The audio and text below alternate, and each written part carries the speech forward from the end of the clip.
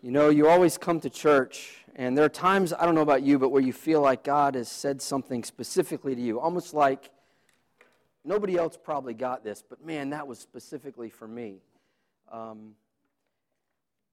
Our church in Chiang Mai, Thailand, just like yours probably, was online for, I don't know, than a year. And we had to figure out how to do that. Nobody knew how to go online. And I was a little bit of a part of helping our church figure that out, which is hilarious because I'm not at all tech savvy. But anyway, we had the announcements kind of rolling through before the meeting started. In that song, All I Have Is Christ, for the last year or more, not this, when we were online, that was the song that played back in the background of those announcements. And so this morning, I'm sitting here, and we're singing this together, and I'm like, I'm at home. Like, it was just an incredible thing. I can hardly express it. I can't wait to tell Melanie about that. That was just really a special moment for me. So thank you for choosing that. Obviously, you couldn't have known that. And the Lord He just blesses us, doesn't He? Anyway, I'm Chip Hill, and I'm grateful to be here with you this morning. As Pastor Jeff and Larry mentioned, I'm here without my family. And I apologize for that. I realize that out of all of us, I'm the least attractive one of the bunch. I have a beautiful family, and I'm so grateful that you have a picture. I need to send you a newer one. Our family is growing up, but we are grateful for the partnership and the love that we have received from this body over many years. And it's an honor this morning to be able to come and share the Word of God with you. And then again, as was mentioned, I'll be sharing a bit about our adult Bible, about our ministry during the ABF time after the service. So I look forward to doing that as well. So Mel and the kids, our girls, are in Richmond, Virginia. We've never lived in Richmond. We don't really know anyone in Richmond, but a friend had a house that we were able to rent there. We've just spent the last 2 months on the road. Got to Richmond about a week ago. And Melanie told me when we pulled into the driveway, do you know that we've had 18 transitions since we landed in the States in June? She said 18 times we've packed our bags, we've put them in the car, we've driven somewhere, we've unpacked the car and slept. 18, I hadn't thought of it that way, but she's grateful for the opportunity to be able to stay in Richmond this morning and to have me represent her. And so I thank you for the grace of being able to represent the family. As I said, I know it would be better if they were here, but I really appreciate the grace of having them there. Hudson has just finished his first week back in college, and he's doing great. Thank you so much for your prayers for him. Joel is actually flying into Richmond this evening, so I'll be driving back to pick him up at the airport. He spent the summer working at a ranch in Texas. I mean, that sounds awesome, right? Working at a ranch in Texas. It sounds great to me. I think he would say it's very hot, but we're grateful that he's been able to do that, and we're looking forward to just kind of figuring out life and in these next few months. We'll be in the States through the end of the year and getting to spend holidays with family. So that's just a quick update on the family. This morning, I'm excited to be able to talk to you about the idea of lament. And it sounds sad, but honestly, it's been one of the more beautiful ways that the Lord has helped me to get to know Him and to experience Him. So I want to start this morning just by reading a few verses from Paul's letters to the Thessalonians. He wrote 2 letters, as you probably know, and a bit of background. The Thessalonians were an oppressed people. They were Jewish and Greek background believers in a place where they were sometimes tortured for their faith. They were certainly discriminated against, and there was quite a lot of persecution. And in the opening verses of both of these letters, Paul commends their endurance and their faith. So from 1 Thessalonians in chapter 1, verses 4 to 6.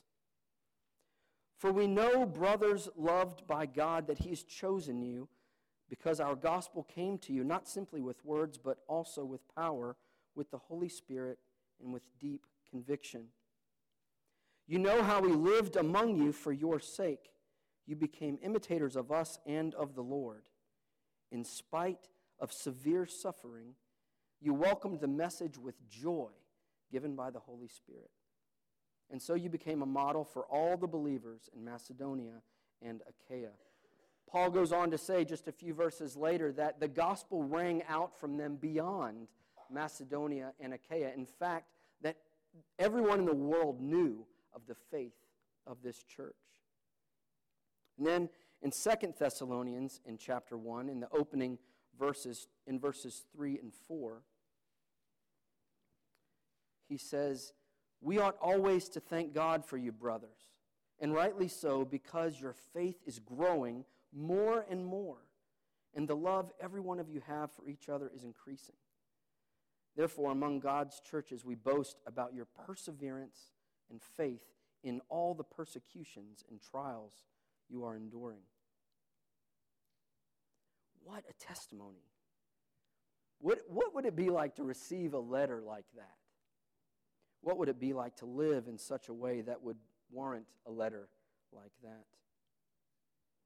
Well, there's no doubt for many this has been a season of trials and persecution, and perhaps for some of you, severe suffering. How has your faith been in the midst of that?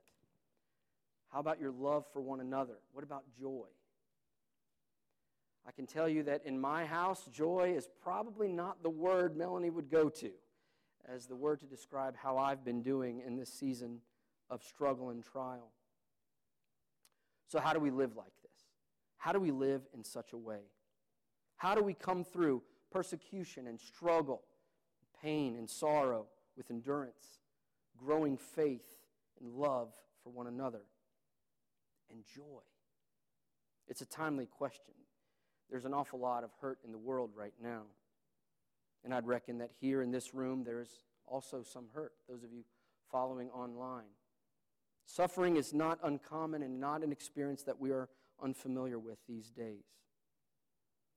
Brothers and sisters, the gospel has something to say about that to us this morning. There is good news in the midst of the storm. Last week, I was able to follow your service on the live stream. I didn't follow it while it was happening, but afterwards I watched the service. And Larry introduced Jeff, and when Jeff got up, I thought, wow, Jeff's really changed. It wasn't Pastor Jeff. It was another gentleman in the audience named Jeff who came and read from Psalm 119. But in the words that he said before he invited Jeff up, this is what you said, Larry.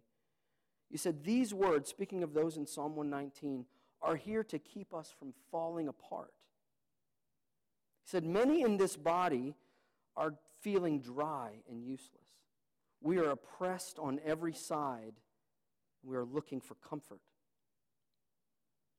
Pastor Jeff then went on to share from the book of Ecclesiastes how Jesus is our hope in times of confusion and difficulty. And today we're going to look at the book of Lamentations. And we're going to see there that there is good news in the midst of the storm. Let's pray. Father, we thank you for those verses that we read together from Psalm 119 that point to the enduring truth of your word. And we pray that your word would speak. Lord, would you speak to your people this morning and let us all be fertile soil for whatever work or thing that you might want to do in our lives. Would you open our hearts and our minds? Lord, would the words of my mouth and the meditations of all our hearts be pleasing to you, our rock and redeemer. Amen. Most commentators say that Jeremiah wrote the book of Lamentations. It's a book of poems that articulate in graphic detail the agony of the fall of the city of Jerusalem and the captivity of God's people. And it's 5 chapters, and we're not going to go verse by verse, I promise. But I do want to just talk about a few passages from this amazing book and encourage you to spend some time reading it over this next week. There are a few things that I have found incredibly encouraging about this book. First, 3 things. First, I see an honesty in the book of Lamentations. I see an unhurriedness. There's an unhurried nature to the communication between Jeremiah and God. And I see hope. So I'd like to talk about those 3 things with you this morning. Honesty, unhurried, and hope. So first, There is honesty about reality. In Lamentations chapter 1, verses 1 and 2, he writes, "How deserted lies the city, once so full of people. How like a widow is she, who once was great among the nations. She who was queen among the provinces has now become a slave. Bitterly she weeps at night. Tears are upon her cheeks. Among all her lovers there is none to comfort her. All her friends have betrayed her. They have become her enemies." Jeremiah is describing what he sees, a devastated city, where before people were reveling in the streets, now the streets are deserted. Once a royal place is now a place of slaves. Jerusalem cries tears for the lack of comfort and from betrayal. Now, we read in the book of Jeremiah, in chapter 1, that Jeremiah was called by God to share his word, to speak truth to God's people. And that truth God's word came to him in the 13th year of King Josiah, through the reign of Jehoiakim, down to the 5th month of the 11th year of Zedekiah, where the people of Jerusalem were taken into exile. You may remember Josiah was a young king. He became king at the age of 8, and he was a good king. Josiah found the book of the law and had it read to the people of Judah. And after many years of just evil leadership, Josiah turned the people of Judah back to God, and they prayed and they worshiped. He was a good king. We name our kids Josiah. Is a God-honoring and faithful man. Probably not too many kids are named Jehoiakim or Zedekiah. They did evil in the sight of God. And Jeremiah spoke God's truth to them. He warned them of God's coming judgment. He spoke about the wickedness of their sin and called them to turn back to God, but they didn't listen. Or maybe they didn't believe that he was speaking God's words. There were other prophets that were giving him a much different perspective.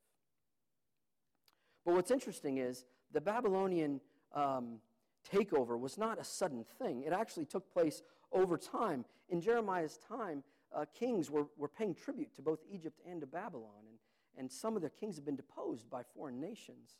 But these kings, they somehow just refused to hear what it was that Jeremiah was saying. And I can't help but wonder about these kings. How could they have been so deceived? Maybe they believed that nothing could happen to them. After all, they were God's chosen people. They were safe. Or maybe they thought that what they were doing and turning to idol worship and desecrating the temple of God, maybe it wasn't as bad as Jeremiah was making out. In any case, they refused to listen to Jeremiah. There was an utter lack of acceptance of reality. There was a dishonesty in the way that they were viewing what was happening around them. Their eyes were blind to what was real. And while the kings he spoke to refused to listen to what he had to say or refused to accept what was true, the Babylonians came and took them away, and they became slaves. The people of God were bearing the yoke of slavery once again. And to the degree that the kings were not able to be honest, to that degree we see a kind of raw honesty in this book of Lamentations. He's not writing about what he wishes or what he wishes wasn't. He's writing about truth, honest, ugly truth. He describes in uncomfortable detail the devastation that he's living in. And he uses very descriptive words to show the demise of the great city of Jerusalem, which in many ways represents the people of God. And so not only is he writing about Jerusalem's fall, but he's writing about the fall of the people of God. Soon Chan Ra wrote a book called Prophetic Lament. It's a commentary on the book of Lamentations. He says, Lamentations begins with a funeral dirge. Before any answers can be given, a post-mortem must be offered. There's a sense that in order to honor the reality, you have to actually look at it and count it. You have to measure the impact of what has taken place. We're not skipping over this part to jump to the more pleasant bit. No, Jeremiah is saying this is awful. You may want to turn away because it's just so terrible, but it's there when you turn back. Before we skip on to what's good, we have to have time to reckon what's taking place and a time to mourn. In chapter 1, Jerusalem is personified as a woman, a scorned and rejected woman. In verses 12 and 13, we read, "The enemy laid hands on all her treasures. She saw pagan nations enter her sanctuary, those you had forbidden to enter your assembly. All her people groan as they search for bread. They barter their treasures for food to keep themselves alive." The time of merrymaking and feasting had gone, and now they were selling their very treasures just to have enough food to live. There's no sugarcoating. The poet, under the inspiration of God, is not leaving any doubt. The situation is bleak.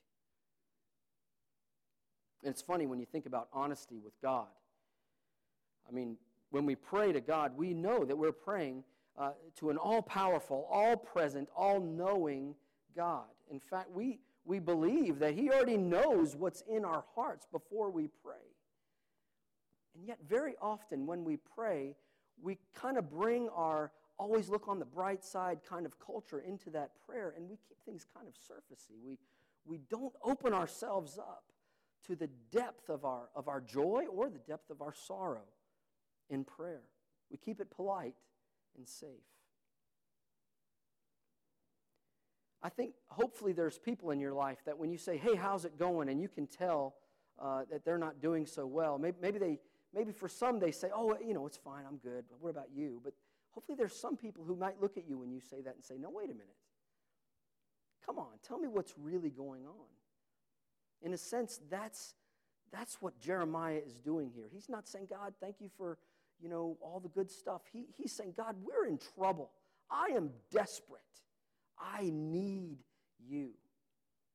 And this is in our Bibles. You see, God desires intimacy with us. He desires deep connection. He's not interested in surface-level relationship. Just like those very close to you, those close relationships with you will not tolerate that kind of interaction. He wants the depths of our souls. But the bottom line is that we often don't know how to pray or talk to Him with the kind of raw honesty that Jeremiah uses. And here the book of Lamentations can be helpful. We can learn from these poems of lament. We can learn how to pray. So there's an honesty in Lamentations, and it's also unhurried. The descriptions given in the book of Lamentations are thorough, at least. The writer is very intentional, and the poems are long. And I don't know if you realize this, but it's very similar to Psalm 119 in that the book of Lamentations is an acrostic. So when you look at Psalm 119, you can see each section starts with a letter or a word in the Hebrew alphabet, and each line in that stanza starts with that letter. It's an acrostic. It goes through the whole Hebrew alphabet. And in Lamentations chapters 1, 2, and 4, there's 22 verses, and each line begins with a letter of the Hebrew alphabet in order. Chapter 3 also is an acrostic, but he gives 3 verses for each letter. So there's 66 verses in chapter 3. Chapter 5 is not an acrostic, but it certainly continues in the pattern of lament. And when you're thinking about writing like that, you got to think about it a little differently. You don't just start writing. You have to be very careful about what you say. It's got to follow this pattern. I believe it was said about Winston Churchill, one of the greatest orators of our time, or modern history, when he was asked how long it took him to prepare a speech. He said, "If you want me to speak for 2 hours, I'm ready. I can do it right now. But if you want me to speak for 2 minutes, I'll need 2 days to prepare." So when there are limitations or parameters given to a speaker or a writer, there's got to be much more intentionality. So given 2 minutes, Churchill couldn't just say anything. He couldn't waste any words. He had to be very careful about what he said. In the case of Psalm 119 or here in the book of Lamentations, time had to be taken to be careful about the way the words were being written. And so it wasn't in a hurried sort of we sometimes just sort of vomit out this is not what Jeremiah did. He was very careful. He had to be because of the kind of poetry that it was. The language invites the reader to sit in the awful and not glance over or gloss over what's happening. So not only is it intentional and particular about the way it's written, but it's also very descriptive.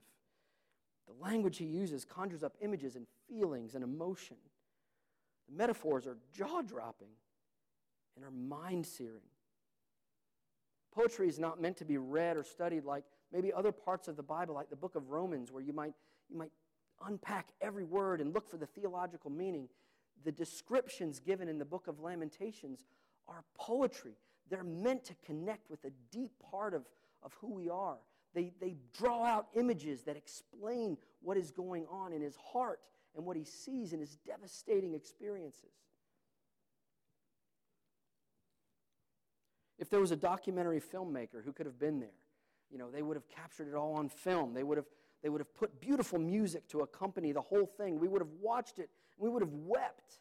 But of course, there were no cameras, and there's no movie about it. So we have poetry. God-inspired poetry to help us connect with the devastating loss that he felt. And that's what poetry does. I've had the chance to go to the Rocky Mountains, and there's something about standing at the base of the Rocky Mountains that if I want to explain it, I suppose I could use facts and figures. I could look them up. This is how many tons of rock are in the mountains. This is how tall they are.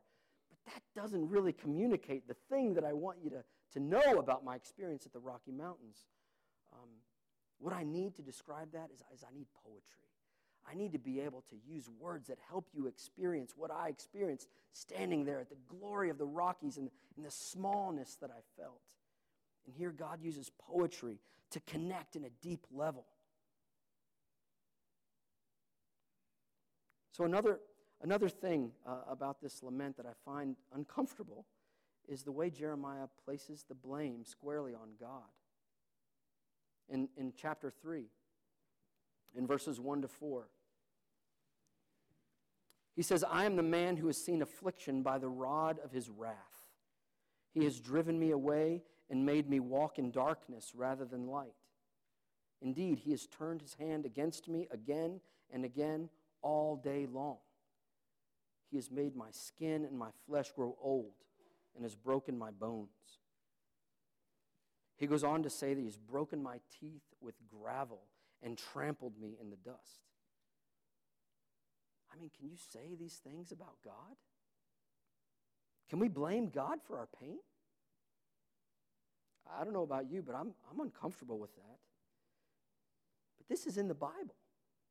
And if you believe like I do that this word was inspired by the very breath of God, then that means something. That means by his sovereign and perfect plan that these words would be here for us to read so that we would learn something. There's got to be some meaning to why God would put this in his word. And it's not just here. You see it all through the Psalms and the prophets, this same kind of writing. Why would God put this in his scripture? Well, I can't presume to know why God does anything. But I was looking at your website, and I came across a midweek meditation from last year that Pastor Jeff gave on Psalm 69, a psalm of lament. And Pastor Jeff said, why is this here? And he said, maybe it's so that we might learn to pray likewise. Maybe so that we might follow David's example, or in this case, maybe it's so that we might follow Jeremiah's example, that we might be able to plumb the depths of our emotion, our heart with God. And we don't need to be quick about it or act really positive about things when they're not positive. And there's ample evidence that he can handle it. Remember, David was called a man after God's own heart. So we've seen that Lamentations is honest, it's unhurried, and last, I want to talk about the hope from this book of Lamentations. And maybe it seems strange to talk about the hope in such a kind of a sad book, right? But I believe there's an incredible amount of hope here. The Bible is a book that speaks of God's infinite love for his people. And the gospel, the good news that comes off these pages, is that there is no pain, there is no sorrow, there is no horror, there is no difficulty or pain or loss that you could feel, no cry of your heart that is too much for God. I mean, sometimes these words, they seem like they kind of go over the top. And yet, this was inspired by God for us to have in Scripture. There is hope when you consider the depth of emotion that is expressed in these words. God put this in our Bible. And doesn't it offer hope to you to know that you can't scare God off? You can't scare him off with your expressions of pain or even anger. He's not running away because you offended him. No, he wants what's deep inside. He wants our very hearts. He's not some unfeeling, cold, cosmic babysitter. We see his emotion throughout the canon of Scripture. We see it in the Old Testament. We see it in the life of Jesus himself. Compassion, tenderness, kindness, anger, forgiveness. There's hope because we can be honest. We can search our hearts and bring that to the Lord. We also find hope in the words themselves. Hidden in the middle of chapter 3 are verses that we often sing in church. Lamentations 3:22. Valerie, when we were having dinner last night, referenced this passage. Because of the Lord's great love, we are not consumed, for his compassions never fail. They are new every morning. Great is your faithfulness. These are words of hope. And they're nestled right in there in the midst of chapters of devastation and confusion and pain and suffering. He doesn't say, never mind, everything is great. No, he follows these verses with a continued expression of his pain. But it's almost like he takes a deep breath and he says, there is another truth that is true right now in the midst of this, and that is that your compassions never fail. Your mercies are new every morning. Great is your faithfulness. And to me, one of the things that makes these words so hopeful is the fact that they are where they are. There are words of God's tender mercies and his compassion and his faithfulness all over Scripture. But the fact that they exist here in the middle of this lament, it's a little different, isn't it? It's like when you hear someone share of God's amazing provision in a time of great need. And you hear that and you're like, wow, God is awesome. I mean, God is providing for all our needs all the time. Our oxygen and the sun. But when there's a testimony of the Lord's provision in a time of desperation, there's something different about the way that strikes you. Or maybe God's amazing comfort in a time of great loss. I mean, it's the same thing, but when it comes from that place, there's some kind of deeper sort of connection. I know I feel that. And these words, I find them very hopeful just because of the place that they are in Scripture. They are new every morning. His compassions never fail. So I don't know what your situation is this morning, or maybe what it's been over the last years. It sounds like some of you are feeling dry and struggling. Our own journey in our family, it has been a journey of difficulty. We've struggled. And it's interesting, I've spent most of my life trying to make things work. There's work to be done. We have to get busy. There's things that we got to do. No need in sitting around and talking about how bad things are. There's this beautiful painting by Rembrandt of Jesus and the disciples in the boat on the Sea of Galilee in the storm. And the painting captures the violence of the sea and the wind and the chaos on the boat. And there's this guy. He's got people all over the boat doing various things. There's this one guy in the middle of the boat holding on to the mast, almost like he's trying to keep it from coming off the ship. Like anybody could do that, right, in the middle of a storm. But that's me. Hey, we got stuff to do. This mast, if it falls, we're in trouble. Everyone help me out. We got things to do. No use in hanging your head and thinking about how bad things are. Or maybe I'm the guy running around to make sure everyone's okay. Hey, are you all right? This is terrible. What's happening? Are you okay? I'm not thinking about what maybe I need. I don't need anything. I need to help others. My favorite songwriter is Rich Mullins. And he wrote this song, Hold Me, Jesus. And he says, hold me, Jesus, because I'm shaken like a leaf. When I hear those words, I'm thinking of other people. I'm not shaken like a leaf. I'm a leader. I'm a missionary. I'm good. I'm strong. I have to be strong. I have to get it done. That's what other people do. Other people shake like a leaf. And I understand why. It's hard out there. But the Lord has been merciful and gracious. Over these last years, taking us through some difficulties have introduced me to the reality of my own need and my own frailty. And I'm moving from dishonesty about what is true to trying to be more honest. And it has brought me to a new level of intimacy with God. You know, the idea that I would understand why you might be hurting and not think that I might be, that's just ridiculous. That's delusional and it's dishonest. I'm thankful it wasn't the Babylonians that came and took me away. But we've been through some rough times. And it's not been anything terribly different, probably from a lot of you have faced. Trouble in work, strain in the family, things like that. But I found that my ability to kind of make it work, sort of push through things, I found it was failing. I wasn't able to do it like I used to be able to. And it was very disorienting. You know, kind of my go-to ways of handling things they weren't working out. I was trying harder. If I just try harder, it'll make it work. And it wasn't happening.